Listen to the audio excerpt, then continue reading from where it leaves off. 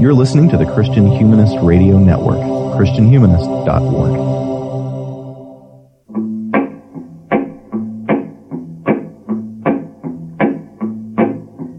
Satan, your kingdom must come down. Satan, your kingdom must come down. I heard the voice of Jesus say, Satan, your kingdom must come down. Hello there, everybody. This is Danny Anderson, thanking you for listening to another episode of the Sectarian Review podcast. I'm back in the swing of things here, an episode basically every week here recently, which is a good feeling. And I want to introduce today my guest, who is Jonathan Wilson, who I have to say, I just told him off air, I hope I didn't embarrass him, is one of my at least 2 or 3 or 5 favorite Twitter accounts. He's a really terrific tweeter. He's great at the medium, I will say, but it's also his subject matter. He's a really great teacher, and he has very wise things to say about teaching. And so I'm really excited to talk to Jonathan Wilson today. He is the author of the Blue Book Diaries blog. And Jonathan, how are you doing today? I'm doing really well. How are you doing? Good. I have a hard time introducing my guests, so I typically let them do that lifting for me because I don't exactly know what someone wants me to say about them. Would you want to tell the audience a little bit about you? Sure. I describe myself as a freelance history instructor because as an adjunct, I teach sort of whatever needs to be taught. My training is in U.S. intellectual history. I did graduate work at Syracuse University, focusing on literary and intellectual culture in early 19th century America, especially New York City and to some extent Philadelphia and Charleston. But today I really teach whatever needs to be taught at institutions where I have an existing relationship. Usually that means history survey courses, typically courses aimed at first-year students, at least that's the assumption, whatever the reality may be. So I teach U.S. history surveys, but also world history surveys, sometimes versions of Western Civ or European history surveys, occasionally something a little more exotic. I've taught at the graduate level as well as the undergraduate level. And I think of myself today fundamentally as a teacher, someone who's specializing in general education, rather than primarily as a researcher. My scholarly identity has sort of reformed and coalesced around the work I'm actually doing. And when you describe the blog Blue Book Diaries, a lot of it is just trying to work out what it is that I've actually ended up doing with my career. You know, that may be why I'm so drawn to your Twitter account, because I feel a very much a kinship. I teach, I have a full-time job at one institution, but it's off the tenure track. We don't have that. So I kind of feel a bit off the grid of the higher education conversation that is typically had. And I feel like your perspective on it much more closely mirrors my own, and the fact that you sort of celebrate being a generalist, right? And when you teach at a small institution, you wear many hats, and you sort of have to, I call myself a utility infielder, and that's sort of how I envision my work as well. And so I think there's not enough appreciation for that kind of work in education. And very often students, I think, appreciate those kinds of professors more than your kind of genius specialists, I think. And in fact, you just won an award. So, an award, I guess probably for being a generalist in some sense. I mean, it was an adjunct award specifically, or the adjunct portion of an award given out every year at LaSalle University. And I think to some extent, I was well placed for that this year because my work has been so general, because it ranges so widely. But honestly, like a lot of us, I think I try to be the kind of teacher I wanted to have or appreciated having when I was in college. And I went to a very small it's not really a small liberal arts college, actually, because it was basically an engineering school with a business school attached to it that also had some liberal arts programs. But it had maybe 2,500 students while I was there. About 2,000 of them were residential undergraduates. And I got to know my professors very well.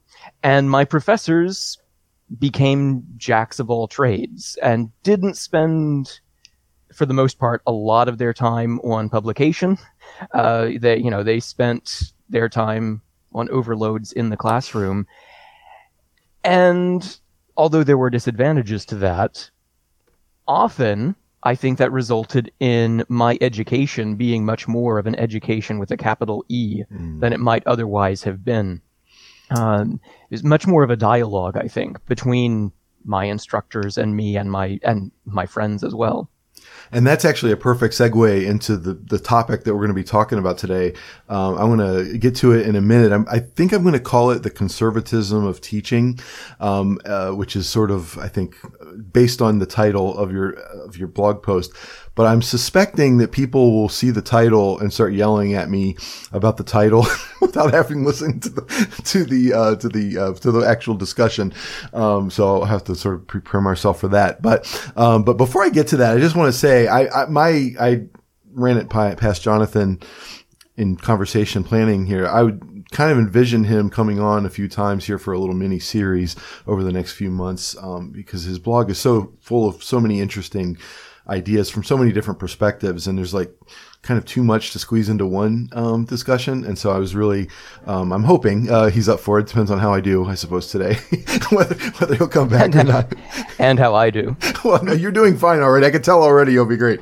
But I just want to say I reached out to Jonathan many moons ago. I don't even remember how long ago, and just offering it up there if he ever wants to come on the show, just to let me know. And I was very grateful that a few weeks ago he actually reached out to me and asked to appear.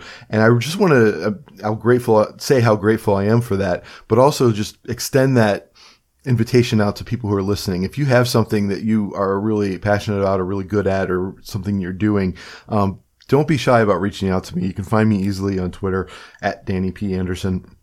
And by all means, I think of myself as a hospitable person. I don't know if it comes across that way to other people, but that's my intention anyway. So let me get to the discussion for today. It's the episode. The blog post is titled "The Conservatism of My Teaching: 7 Elements." And one thing that I'm sort of drawn to about Jonathan's work in general, but particularly this essay, it shows up, is I'm kind of really drawn to, I have a taste for paradoxes and complications of things that people try to kind of level out and make too simple. It's my taste for Kafka comes out of this, I'm sure, or maybe my taste for Kafka formed this in me. I don't know. But that really comes across in this essay, and I find it really, really interesting. Jonathan, do you want to talk about the genesis of the essay? It came out of a reaction you had to a previous post, and it's kind of a funny story. This is probably a good place to start, yeah. I wrote this a little over a year ago, April 2021, I think, partly in response to reactions I got when I wrote another blog post about the Civil War. In the summer of 2020, in the wake of George Floyd's death and during all of the protests of that summer, I wrote an essay offering advice about how to teach the history of the American Civil War in a way that lent itself less to sort of white supremacist and lost cause narratives of the war. I don't know how familiar that term is to all of your listeners necessarily, but the lost cause interpretation of the Civil War is a label we apply to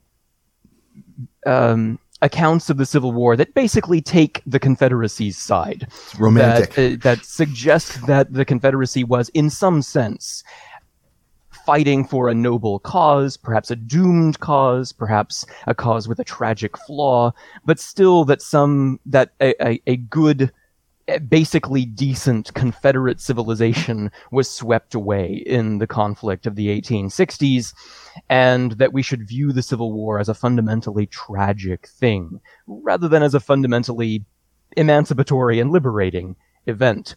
So I wrote an essay talking about how in the classroom, I try to teach in a way that doesn't lend itself to that kind of a nostalgic pro-Confederacy narrative. talking about how I teach the story of the Civil War as essentially a story about the U.S. military liberating large numbers of people from a totalitarian government. That's essentially how I view that event. And in response to that, unsurprisingly, I got a lot more hate mail than I usually get in response to anything I write. It's actually very uncommon for me to get any responses at all. But a number of people, including a gentleman from Lubbock, Texas, apparently, emailed me to write about what a flaming leftist they found me to be after I wrote this, expressing a lack of appreciation for the way I used the term insurgents, for example, to talk about Confederate fighters in that conflict. And so, long story short, the post we're talking about today was my response to those responses. It was my attempt to defend myself in some sense against charges of being a radical leftist in the way I approach teaching history. Not because I necessarily object to being called a leftist, although I'm not sure it's necessarily a great label for me anyway, but because I think of my teaching as fundamentally a very conservative thing. And I honestly think that a lot of liberals and leftists in the academy are also actually doing very conservative things when they teach U.S. history or the history of other societies as well. Yeah, and it's a really great point. And you have this really handy chart that you've kind of like teased out essential differences in pedagogical approaches to teaching between progressive and conservative. And let me just kind of read through on the progressive side, seek social transformation, coupled on the conservative side, seek individual formation.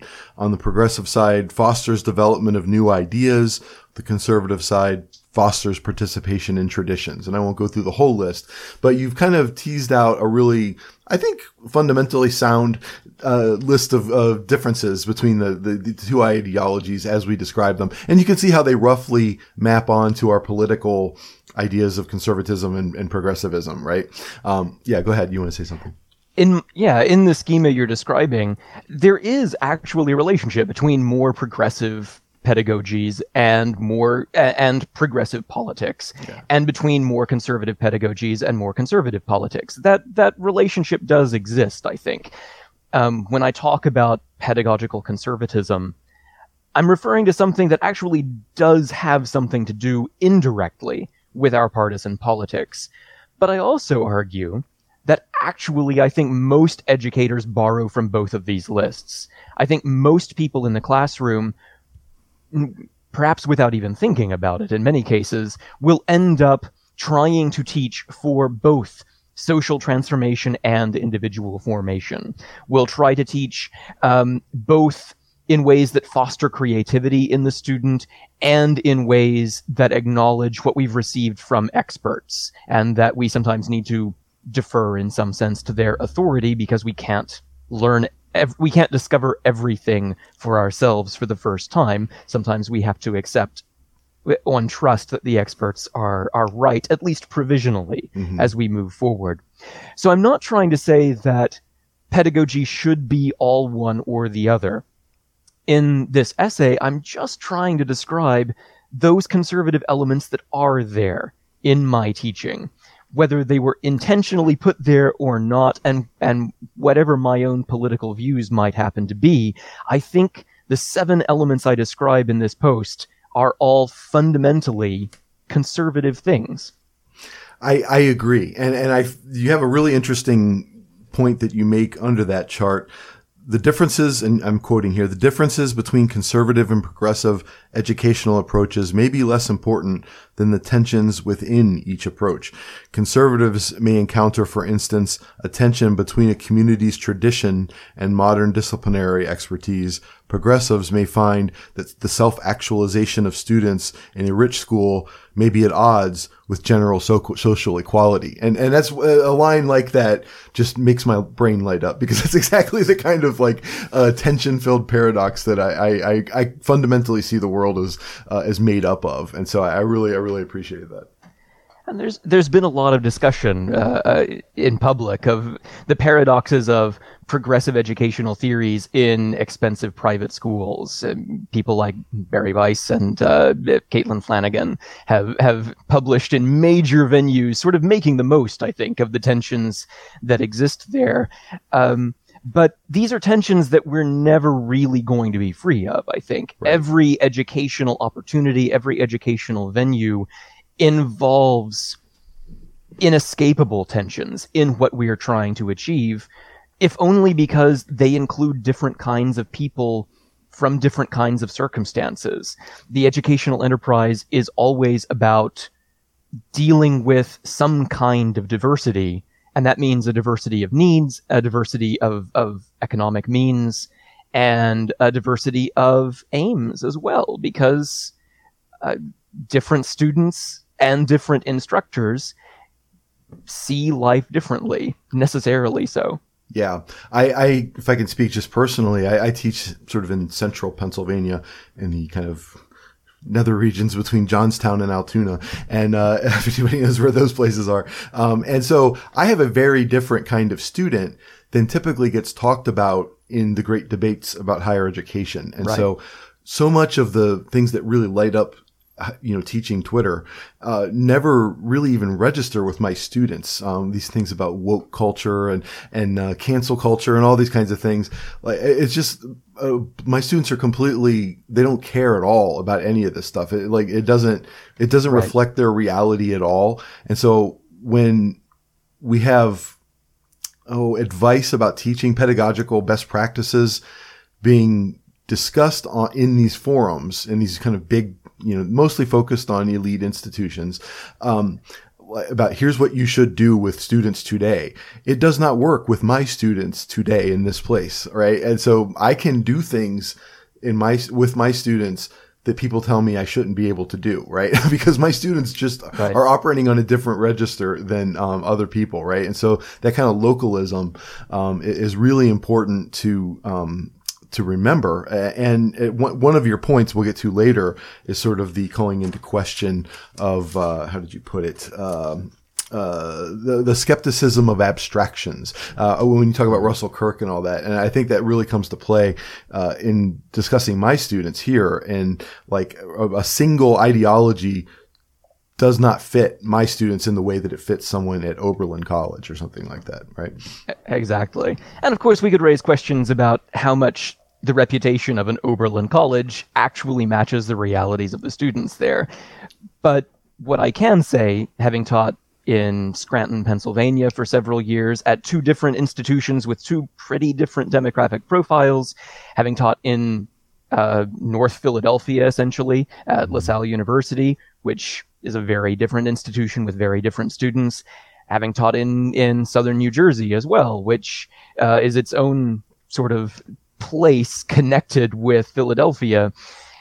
In all of these cases, I've found that things that people think are the urgent educational issues of the day often have very little to do with the urgent needs of my students, educationally or personally, or in many cases, very little to do with their actual politics either. The things that sort of light them up politically are not necessarily things that are going to show up in the editorial pages of the New York Times or the Atlantic or Vox or wherever it would be.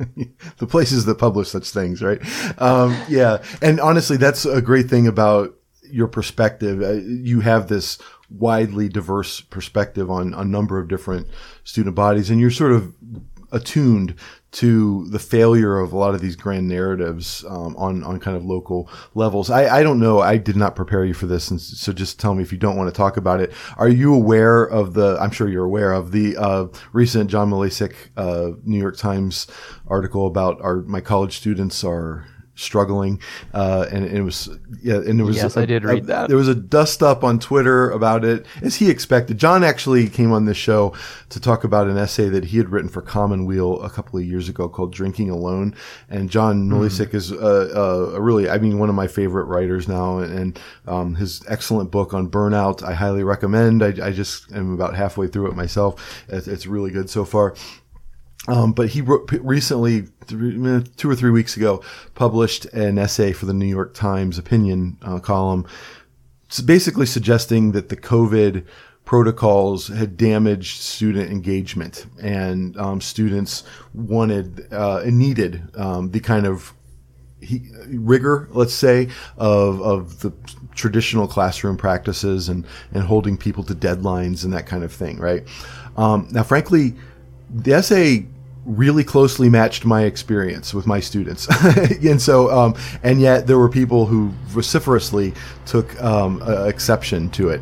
One of the really interesting Twitter conversations that came out of it were between John Milisek and John Warner, who also appeared on this show, actually, to talk about his book about writing a few years ago. And so they had a really somewhat tenuous, but I think ultimately civil disagreement about John's essay. And I think one point that I don't know if I saw you make this point, or I just, maybe it feels like something you would say, is that these one-size-fits-all solutions don't necessarily hold. I don't know if that's something you actually said. That does sound like me. Okay. So you want to talk about yeah, so my take on the essay in question is essentially it describes an experience I've seen too, that a lot of students really need in-person instruction, but also, in-person experiences generally on a college campus, and face-to-face interactions, that not behind masks. Now, I say that having remained masked to the end of this spring in the classroom, even when my institutions lifted mask mandates, because that seemed like the best way to maintain continuity and avoid getting sick in a way that would cause problems for my students before the semester ended. So I think a lot of people focused on one of the bottom lines of that article, which is we need a return to in-person, face-to-face, unmasked teaching in order for our students to really thrive. And I think perhaps they overlooked rightly or wrongly, I'm not going to judge them too harshly for this, but I think perhaps overlooked how much of that essay was about establishing, just how much nothing we've tried during the pandemic has really solved the problem. For me, the bottom line is different, I think, from what it is for a lot of people, and that bottom line is just educators didn't invent the pandemic.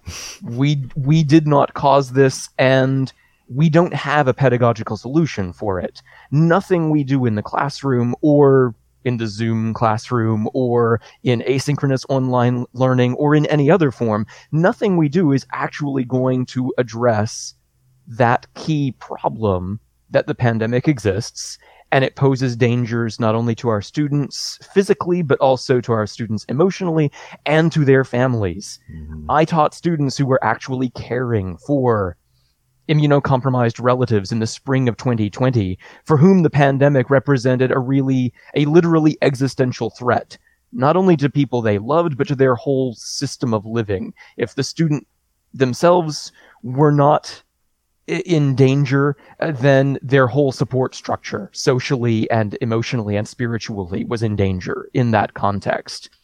I taught students who, at various points over the last 2 years, were living with the specter of a relative dying at any moment, or were living with the economic damage wrought for their families or for them personally. In some cases, the pandemic weirdly opened up new opportunities to work, to earn money that they desperately needed to earn if they could. Mm-hmm. But those new opportunities, of course, took them away from their studies. So there was this paradoxical effect that in order to avoid a huge debt burden later on, they had to step further away from their studies now. And of course, professors all over the country report high absenteeism from class. That's in-person classes and Zoom classes. It hasn't really mattered, as far as I can tell, everything we have tried has cost some students their like rightful academic success. And that's my takeaway from that editorial. It is just it's an example of the falsehood of promises of a pedagogical solution to the pandemic. It's not a pedagogical event, fundamentally. Yeah, I would completely agree with all of that, right? And yeah, my students generally appreciated in-person classes, but there were exceptions, right? There were people who frankly never came around to in-person classes once we started having them again. And we actually had them, I mean, with the exception of the first wave of COVID in the spring of 2020, we canceled basically, or we went online for the rest of that semester. But the following fall all the way through, we maintained in-person classes. We were masked up to about the middle of this semester. But then many people continued to choose to mask. But yeah, so we actually maintained, it actually functioned pretty well. Like we didn't have a huge outbreak at any given moment, and it actually functioned pretty well. As far as I know, no one had any debilitating effects from this, as far as I know, like I said. But so yeah, there is a way in which that a discussion like this always gets sort of hijacked and taken in an unintended direction, right? And so I think that happened with Malisik's article. I think a lot of your ed tech enthusiasts just saw it as an attack on their being and went with it from there. And I think that's understandable. Fundamentally, yeah. This is one of the difficulties with social media conversations about pedagogy generally. Yeah, I think what we have to remember is that we need to be putting positive things out there. This has been, one of the reasons that this blog exists is it's meant to articulate more complicated views than I could express in other media, and it's meant to identify things that do work, things that do have value in the work that I'm doing. Yeah, Blue Book Diaries is the name of the blog. I'll put a link in the description to the show for that, and to Jonathan's wonderful Twitter account. And so he's a great follow. And just one more thing about that. I also feel like John Malisik, I feel like he was unlucky enough to have published that at a time when it's become fashionable to trash the New York Times opinion columns. It's become like almost it's almost like a cause celeb on Twitter, as every time something is published in the New York Times, let's trash the paper of record. And I think John was a little bit the victim of that on some level as well. Well, and I can't deny that that's a self-inflicted wound on the Times' part. Me neither. I'm not suggesting they deserve otherwise, but yes, I feel like it's sort of bad timing on John's part for that. But nonetheless, let's move on to your essay. So there are basically 7 elements that of conservatism that you would, or 7 conservative elements that you would categorize as being kind of essential to your teaching. And I just want to kind of take us through them in order, if that's okay. Sure. And you could just sort of like say a little bit about each one. But the first one is a belief in education as an invitation to participate in traditions and a catalyst for growth in moral character. And that definitely sounds conservative. So what is it that you mean? I think on some level, every educator does embrace this vision. Mm-hmm. They don't necessarily put it first in their list of things education should be about. But fundamentally, all of us are probably trying to invite our students into something that already exists before they get there. We are trying to invite them into, sometimes it's a discipline. We're initiating them into a set of procedures and practices and attitudes that can produce new forms of knowledge and understanding. In my view, it's important to remember that disciplines exist before we get to them.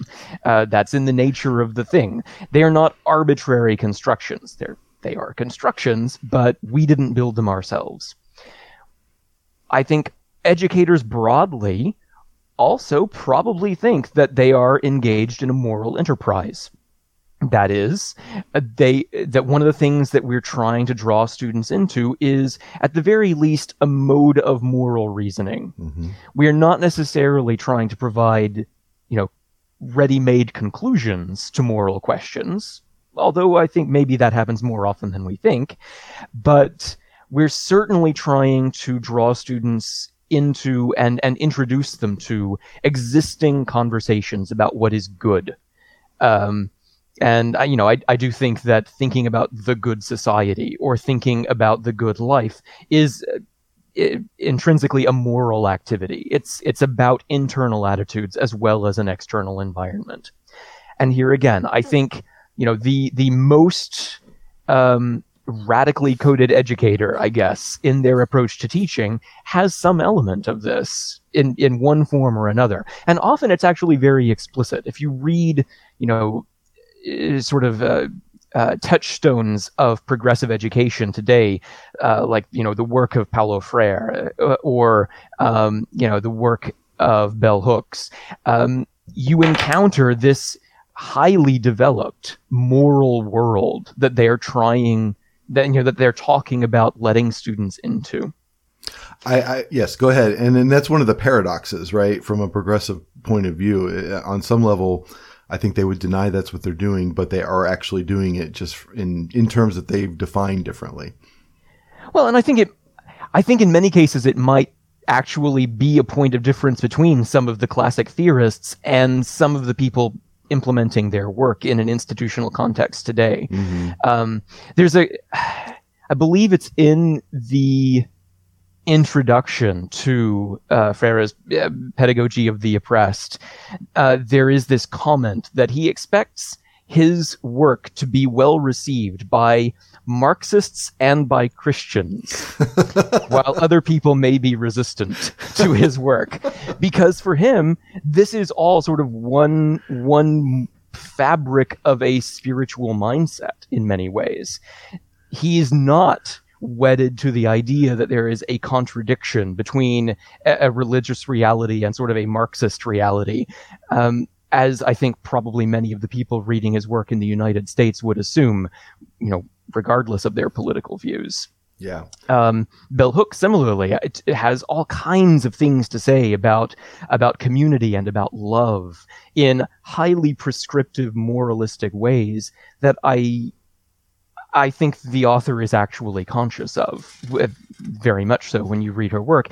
The problem is, in our institutional contexts, we often try to downplay the moral prescriptive element of all of this because, we're trying to avoid being challenged as narrow and sectarian. We want to be as open as possible to different perspectives.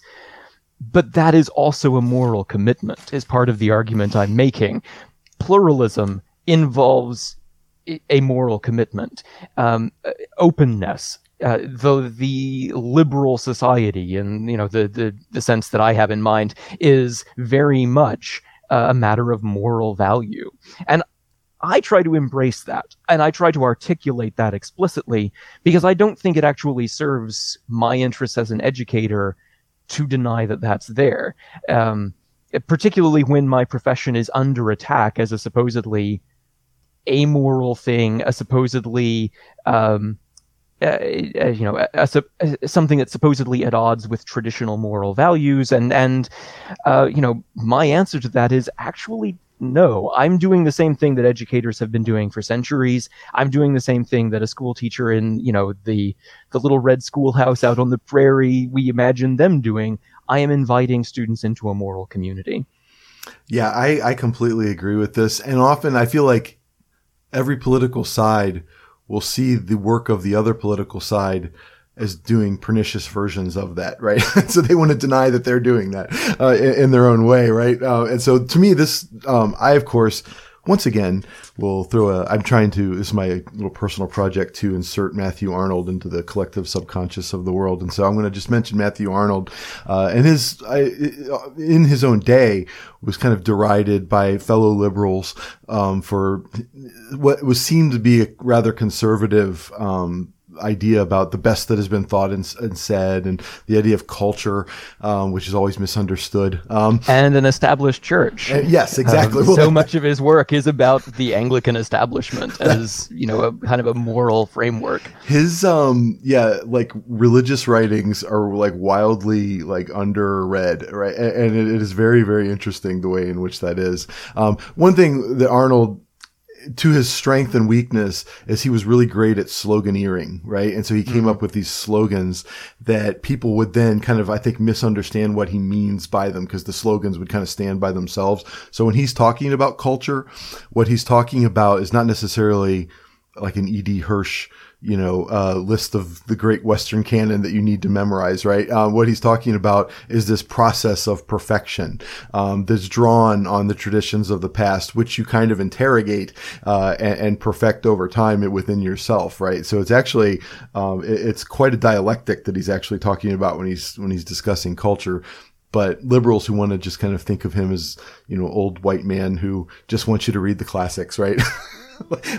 Never kind of get past that discussion. So, but this is about you and not Matthew Arnold. So, the next thing I want to talk about, or in your list actually, is what I was talking about with Russell Kirk before: a skepticism of abstractions combined with a faith in the power of ideas. And so this is a really interesting, and kind of complex idea that you're bringing up here. So why don't you talk about it? Well, it's complex partly because I think Russell Kirk completely failed his own test. Yeah. Russell Kirk is writing these extremely ideological condemnations of ideology, which makes it difficult to, honestly, makes it difficult to talk about him with a straight face for me, because I just cannot get past that. And the photo, but that's why I used him in this post. And the photo you use of him is like a perfect embodiment. It's just a hilarious picture of a very self-important man. He really looks like an extra from a John le Carre movie, I think, in that photo. Someone who's trying to look inconspicuous and failing. It's a very strange picture. Yes. Go ahead, talk more about the abstractions. I invoked Russell Kirk, very deliberately, because I want to establish, for one thing, that I know what I'm talking about when I talk about conservatism. Sure. I could also have talked about Michael Oakeshott, for example, as an educational theorist. But there is, at least in the way conservatives with a capital C have thought about themselves in the 20th century in the United States, there is this attempt to be skeptical of ideology in general. This attempt to be skeptical of intellectual systems as opposed to the lived realities of tradition, I think, is how it's often seen. Russell Kirk, as I quote him here, talks about conservatism as the negation of ideology, a state of mind, a type of character, a way of looking at the civil social order sustained by a body of sentiments rather than by a system of ideological dogmata. Yeah. As I say, I think Russell Kirk himself was a very ideological person who arguably was not really in contact with his own social order very, very much. My flavor of conservatism from that era is very much the conservatism of Peter Viereck, the conservatism of suggesting that sort of the New Deal state is the conservative order of our day, and that it's counter-revolutions of the kind that the new right sort of proposed having, I think, are actually not very conservative at all. But that's taking us in a completely different direction. Maybe for a future show. Go ahead. To the extent that Kirk is right in how he described conservatism, that's how I see my teaching. Mm-hmm. I study ideas. I am, by training, an intellectual historian. But being an intellectual historian means viewing ideas not as these eternal crystalline things that are timelessly true or false, but seeing them as human processes, as solutions that communities have come up with to address specific and evolving problems over time. Here, I think we could draw a distinction between historians of ideas and intellectual historians, perhaps. Historians of ideas in many ways are operating much more as philosophers and sort of with a different discipline. They're trying to treat ideas usually as a little bit more timeless. But intellectual historians are very much about how ideas evolve, how ideas are contingent, how ideas involve paradoxes that turn into contradictions when social conditions change. And all of that is consistent with how I see the teaching of history. I'm writing about how human beings in different periods have coped with complicated realities and have come up with ideas that address those realities. And I think my students are part of that story, that we are in an educational environment in 2022, we are part of a tradition of treating ideas as tools to use in a real world, and using them as things that we have gotten from our ancestors. Mm-hmm. We don't invent ideas when we enter the classroom. We don't really rediscover them either. We come in with ideological systems that have to be examined. No, I think that's great. And the idea of the suggestion that you're making about how there's sort of built-in tensions to any given idea, I'm currently thinking about how appalled I am about the establishment of this so-called Department of Disinformation, and what that's going to actually look like under subsequent regimes of power. It's just a terrifyingly short-sighted idea, is what I would say. Yeah, I mean, I have my doubts about whether any institution like that will actually amount to anything, and I haven't looked into the details of it, so I won't comment too much. But I do think that any attempt to crystallize and institutionalize a certain set of ideas ends up causing problems for educators in the real world. Yes. And one of the things I'm arguing in this essay is that educators are actually naturally very pragmatic about those things, sometimes without realizing it. Because in the classroom, you just can't get away with the kinds of ideological rigidity while still teaching effectively that some people outside of classrooms imagine that you do. And that's actually a perfect transition into the third point, which is a belief in educational structure, but not micromanagement. Because there you get into sort of things like the No Child Left Behind Act, which are political instantiations of these ideas that actually cause problems for educators. Go ahead. Yeah. Yes, I am speaking, of course, as someone who works in colleges. I have a lot of friends who work in a K-12 environment, though, who experience firsthand the results of a rigid testing regimen and all of the effects of sort of what the so-called reforms of the George W. Bush and Obama years as well have wrought.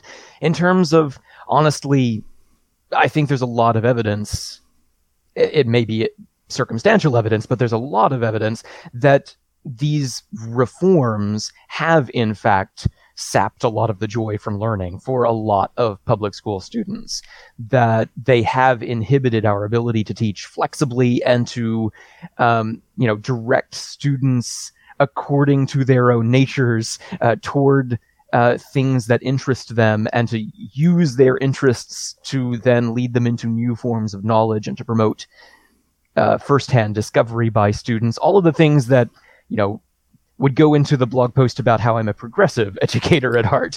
Right.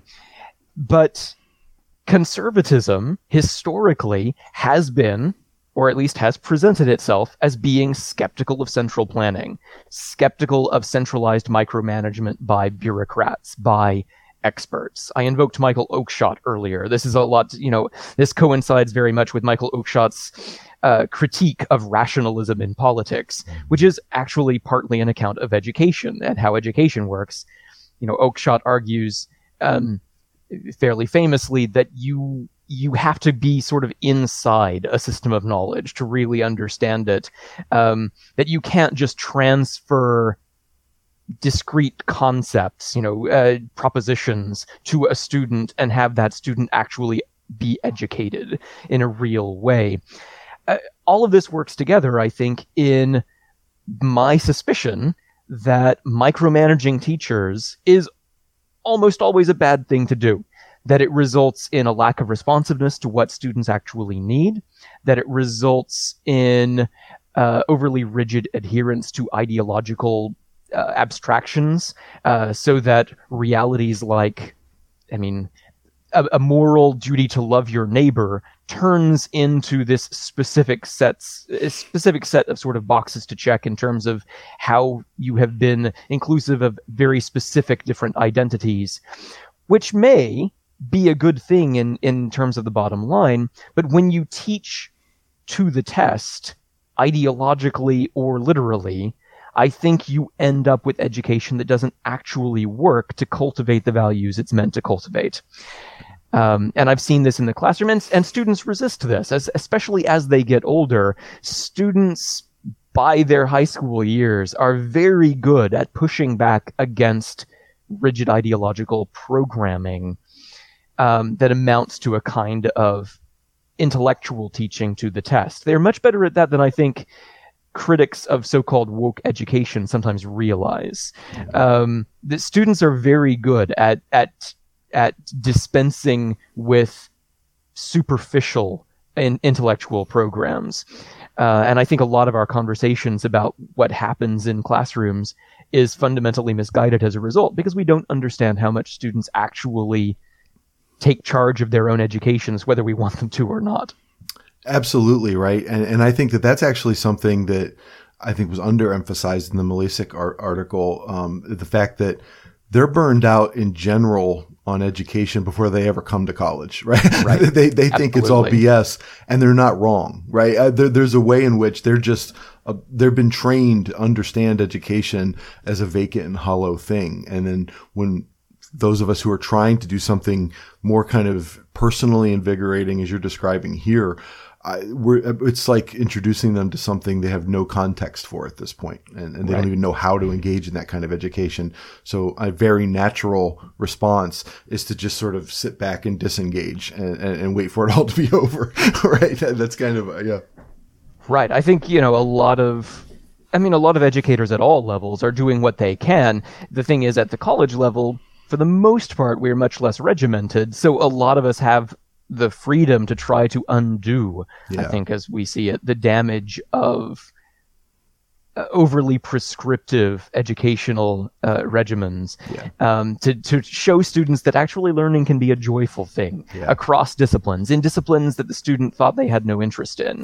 We at the college level, we have more freedom to try different things, and those things can look very much like progressive pedagogy with a capital P, conservative pedagogy with a capital C.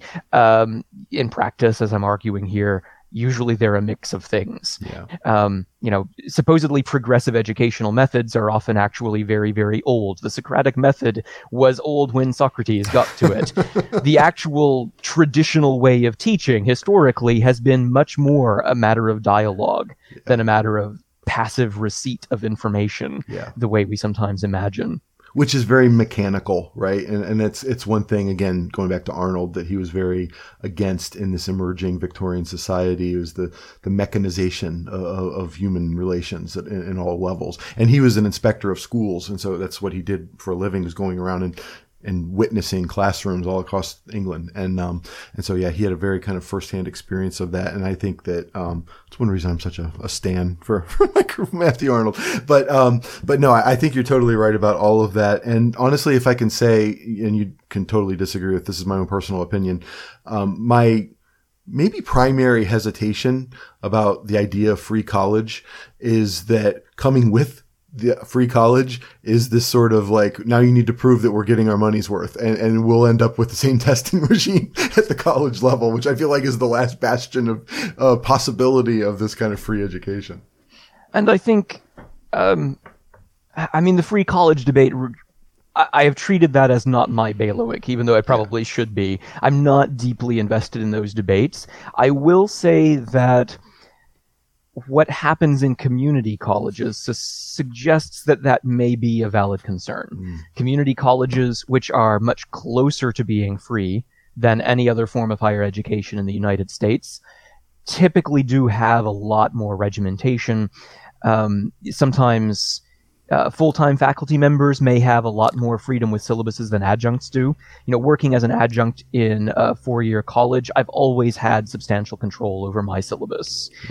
In assignment structure, content coverage, almost everything is up to me within certain very broad parameters. If I were an adjunct at a community college, in most parts of the country, probably I would be getting a syllabus handed to me. Yeah. I would have a little bit of flexibility in what to do with it, but often the textbooks are pre-assigned, and often the assessment methods are as well. So I think the movement for free college does raise concerns. Yeah. Because, yes, public accountability is often understood in these ways that are not conducive to the kinds of flexibility that instructors and students need. Yeah. And now, the timing of your answer is perfect to go into the next point, because it's pushing back a little bit now on maybe a paradox in your own thought here, is the idea of teaching an established body of knowledge. But you make the caveat of it being flexible and evolving to sort of represent, diverse opinions. So the idea is, we just talked about how bad regimented education is, and yet on some level you think everyone should take sort of a smaller core set of classes, and reconcile that contradiction for me, John. Well, there are two things happening here. Okay. One is a long-standing concern of mine that I think we need more required core courses, more required general education courses. I think we need, and I think this is actually a very practical need, I think higher education has been poorly served by de-emphasizing general education, because often those are the courses that really fire students up.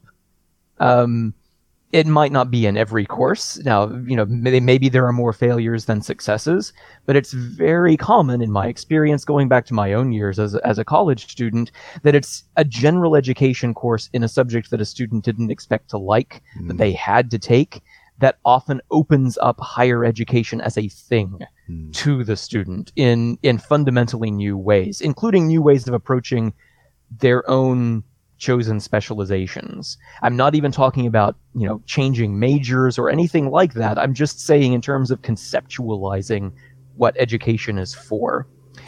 And I think there should be a broad consensus that, composition courses, by the time they're done, should teach certain skills that students can take with them into other courses.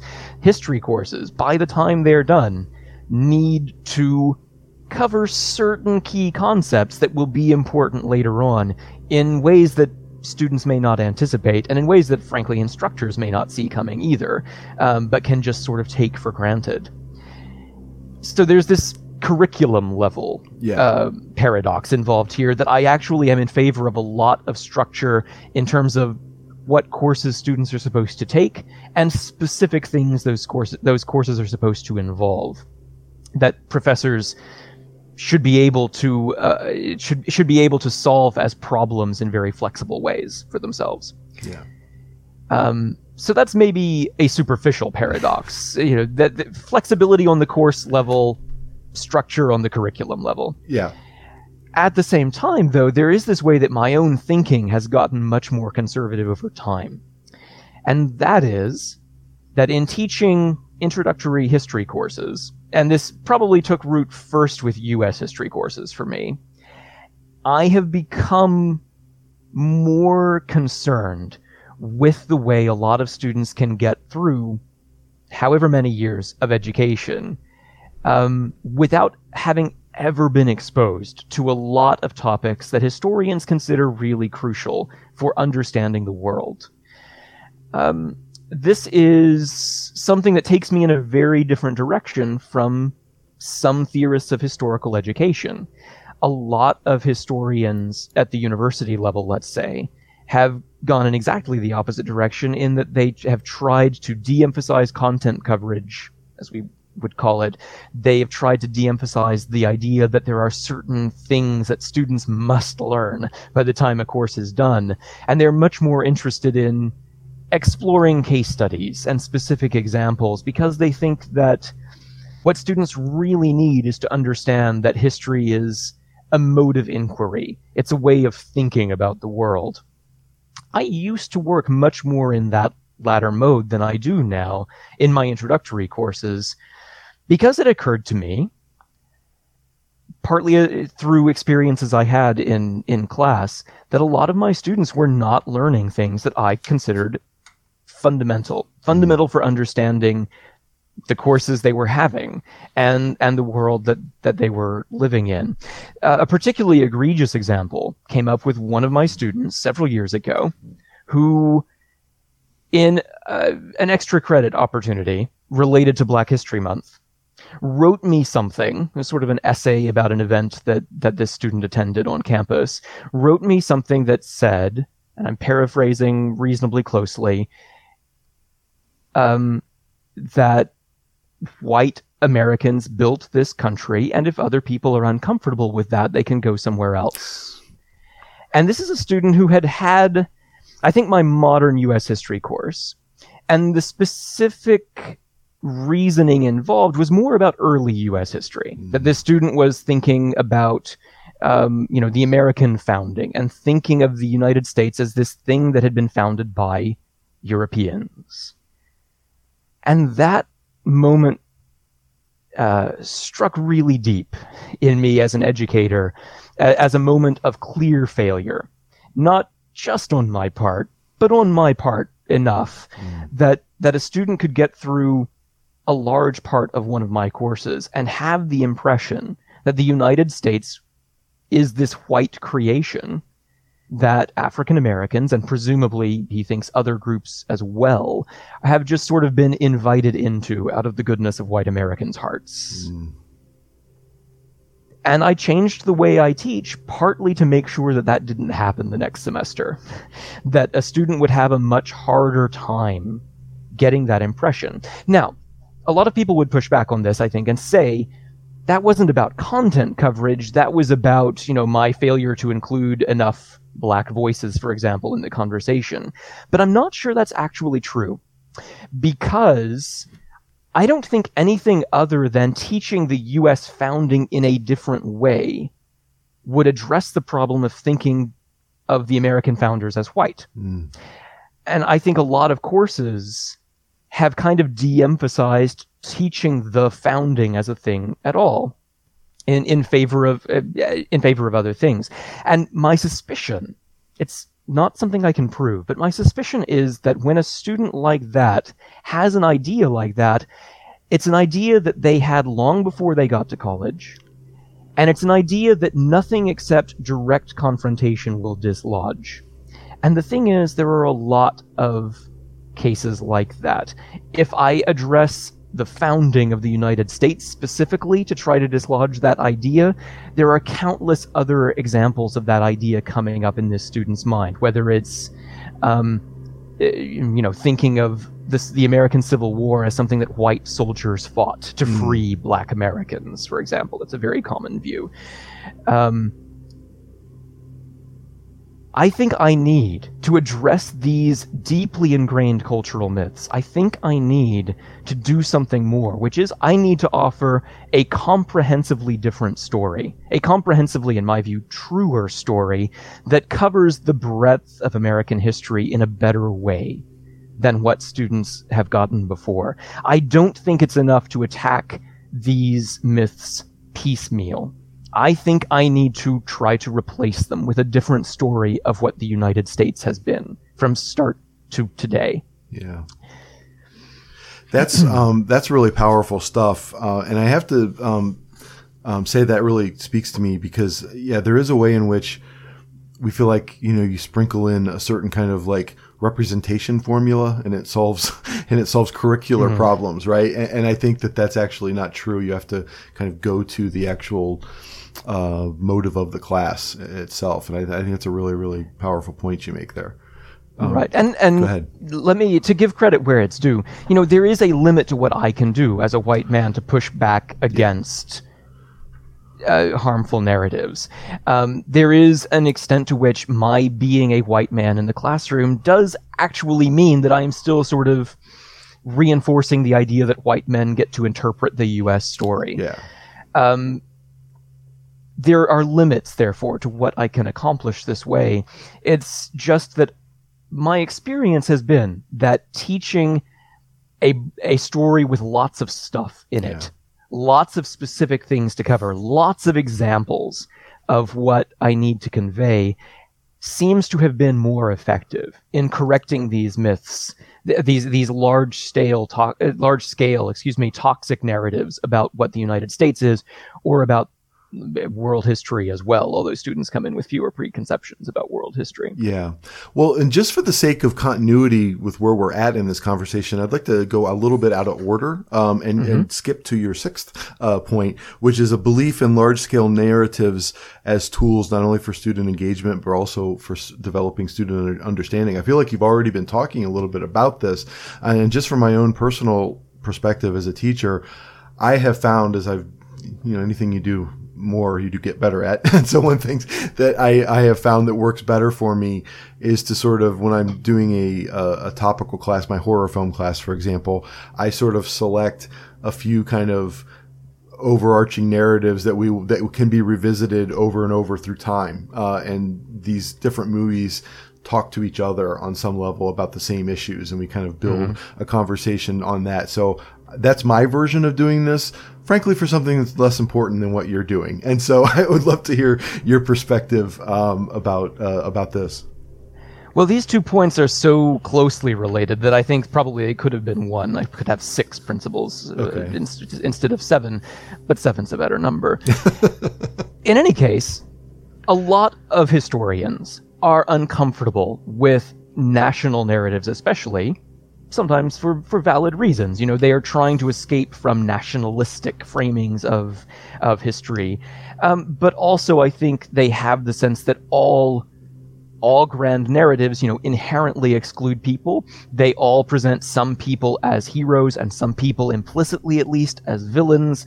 They all have, they all have winners and losers who get short shrift in the stories that we tell, in unfair ways. And these criticisms are valid, actually, I think. I don't have an approach that solves the problem. I don't pretend to.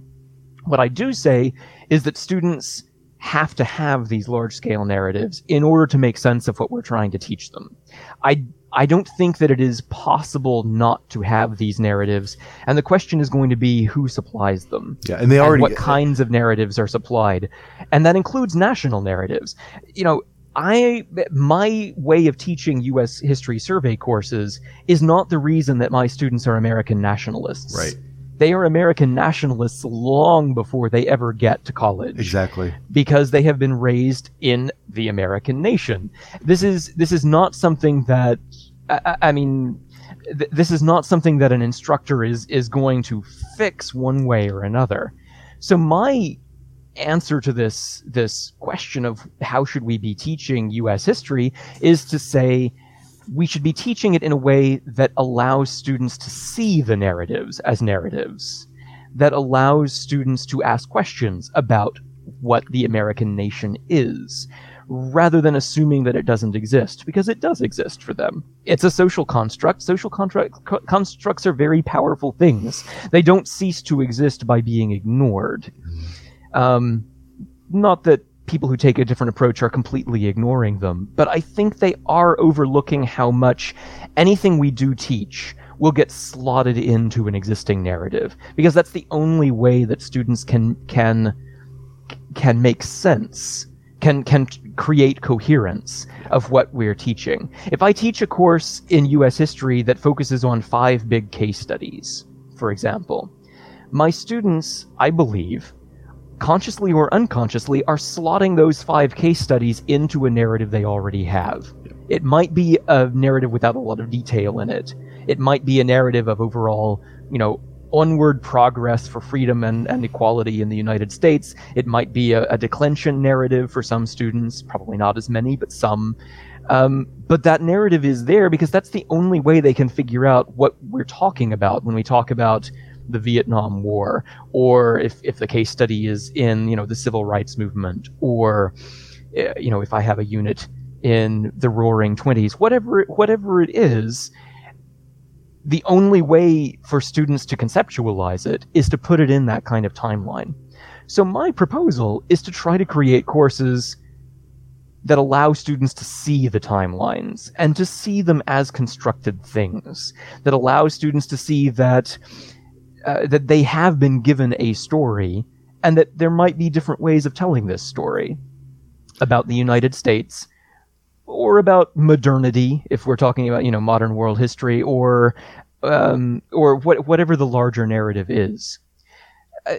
The other part of this is fundamentally, I am really conservative in my comfort level with teaching U.S. history as such. Not necessarily because I am a nationalistic person at heart, but because the United States is a very powerful part of our lives. The U.S. government exercises a lot of power in the world we live in today.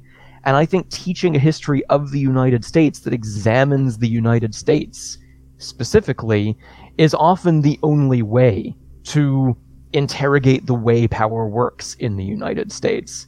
So what I'm proposing is that a very conservative traditional framing of a U.S. history survey course can actually be the best way to achieve progressive ends in many cases. Yeah, that's a fantastic way to describe the paradox again, what you're talking about. And what you're saying here is basically the fifth point of this that we kind of skipped over, was a pragmatic acceptance of the nation-state's central role in modern political and social life, right? And so the fifth and sixth points are really they do go together as part of that grand narrative.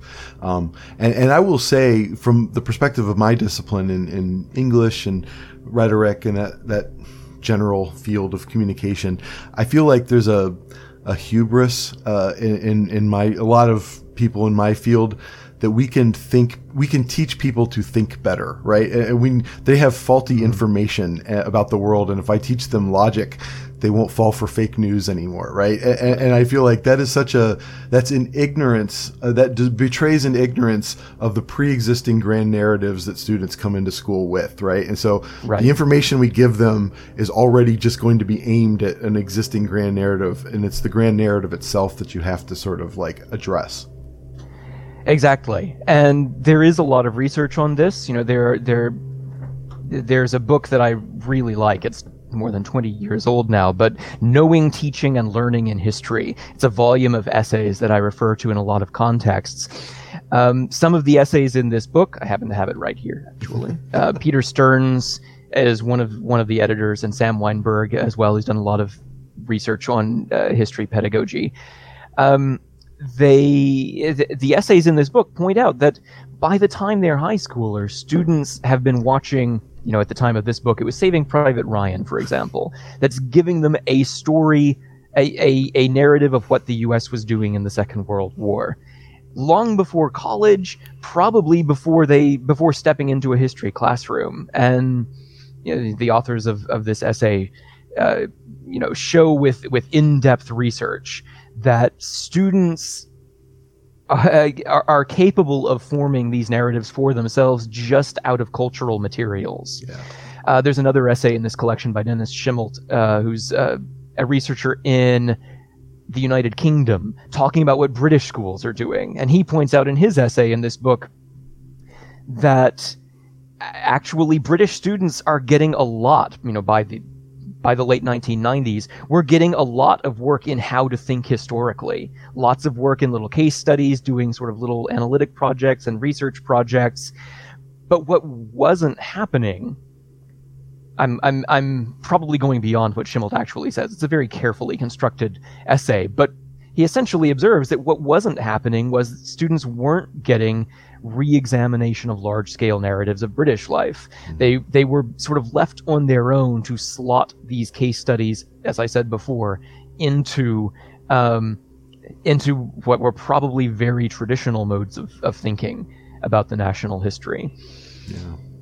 Yeah, no, that's exactly how I feel. And as you were talking about the Saving Private Ryan example, I was brought to my mind when I had seen 1917, which I think the last movie I saw before the pandemic in the theater. I'm not a big war movie fan, but I really enjoyed that movie. It's not a movie I would watch again because war movies are just essentially disturbing to me. And so I try to avoid them, but I did go see that and I enjoyed it. And I was talking to a friend of mine who hated it because of how the soldiers in it were like disrespectful of their duty and they were nihilistic about like their duty. And when you look at Band of Brothers, what you see is a true version, right? It's like that cultural narrative. And I don't know that 1917 didn't make something up itself, right? But it is a really good example of how like a sense of the world is created through cultural materials, which is ultimately a justification that I give to people about what I do as a teacher of like literature and film, right? These are primary means by which people actually come to an understanding of reality.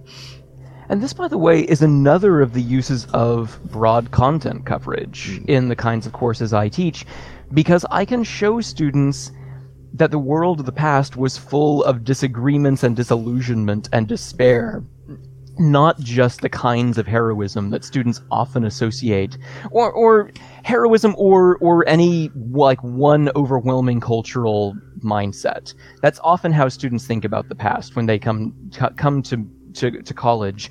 They think, the Victorian era was like this, and World War I was like that, and this is how people thought back then. And one of the things you can do if you have a highly detailed content coverage in a course is you can show that the past was actually full of people living very complicated lives in all kinds of different ways. I can present students with primary sources showing that, PTSD was a very real thing after the American Revolution, let's say, or, that the survivors of the Civil War often had a very hard time piecing their lives back together, and that includes people who had been emancipated, but whose lives did not fit a simple story of liberation. I think content coverage actually allows me to do more of that kind of work, of making the everyday texture of the world of the past a lot less either heroic or villainous in ways that damage students' ability to think critically about any particular example. Which is, again, another perfect segue into your last point that I want to get to in 1 second. But what you're saying reminds me of a Lionel Trilling essay. I don't know how many people read Lionel Trilling anymore other than me, but he was critiquing for Parrington's Currents in American Thought. There was a series of books that someone named, I forget his first name, Parrington is the last name, and I actually have a copy of one of those editions in various eras. Vernon, I think. Yeah, Vernon Lewis. I think that's right. And Trilling was critical of the project on the basis that Currents implies some homogeneity. At this moment in history, this is the way people thought. At this moment of the history, as the current had streamed downhill, this is how people thought. And he said basically exactly what you said, is that within every one of those moments, there are like conflicts and debates and problems and things like that actually define the reality of American thought at that given moment. There is no nothing as neat as a current, to use a metaphor like that. Go ahead. Do you want to? And conflict is good for drama. Yes. This is something that people don't appreciate. Teaching U.S. history or any other history in terms of conflict rather than flows and consensus actually makes for much more interesting courses. Mm-hmm. And that too, I think, actually requires doing a lot more content coverage than people realize, because unless you keep doing it, unless you do it again and again and explore the reality of conflict day in and day out across the period you're trying to cover, I don't think students really grasp it. It's too easy otherwise to develop these these simple binary oppositions. The civil rights movement was about, the civil rights protesters and the segregationists. And like, this was a moment with these two sides to it. If you haven't done the work to establish the everyday reality of disagreement and uncertainty and hesitation across all kinds of different social groups, you don't really get, I think, the real intensity of a moment like the civil rights movement in all of its complexity. Yeah, that's actually one of the great things about John Lewis's March graphic novel memoir. I thought that it went into sort of detail, particularly about the Democratic National Convention in the 60s, when there was like a major intra-party disagreement about civil rights within the Democratic National Convention, and there was sort of a counter-convention going on. That's something that gets sort of left out of the broad, general knowledge of that movement, right? Where you have clear good guys and clear bad guys. Even on the side of the quote unquote good guys, there was a serious debate. Yeah. By the way, with all of this, I'd like to give a little shout out to some freely available journal articles that were published a couple of months ago in the Journal of American History. The Journal of American History in March 2020, in that issue, published a section, sort of a roundtable on textbooks and teaching, with an introductory section called Democracy and the Teaching of History in Our Perilous Moment, to give you a sense of the tone of the thing. There were several essays in the collection that were not all in agreement necessarily, and two in particular I view as kind of expressing different sides of the debate I've been describing, with one by Olga Kulisis, I hope I'm pronouncing that close to right, called Meet Me in the Classroom, History Surveys for Democratic Politics. This author is proposing broad exposure to lots of different topics with lots of different stories in the survey story as a way to deepen students' appreciation for the complexity of the past and the agency of people other than white men. In contrast to that, there's another essay that expresses the view that I'm sort of implicitly arguing against by two other great scholars, Lindsay Marshall and John Graham, called Historical Thinking and the Democratic Mind, an Apprenticeship Approach to Teaching Narrative Complexity in the History Classroom. And they lay out an argument for, much more of a case study based approach of having students take a deep dive into a specific topic to see how complicated it really was to problematize the grand narratives that they've gotten that way. Because this section of this issue is freely available, it's published by Oxford University Press, so there's an OUP webpage where you can access this issue, and without an institutional login, you should be able to access both of those articles.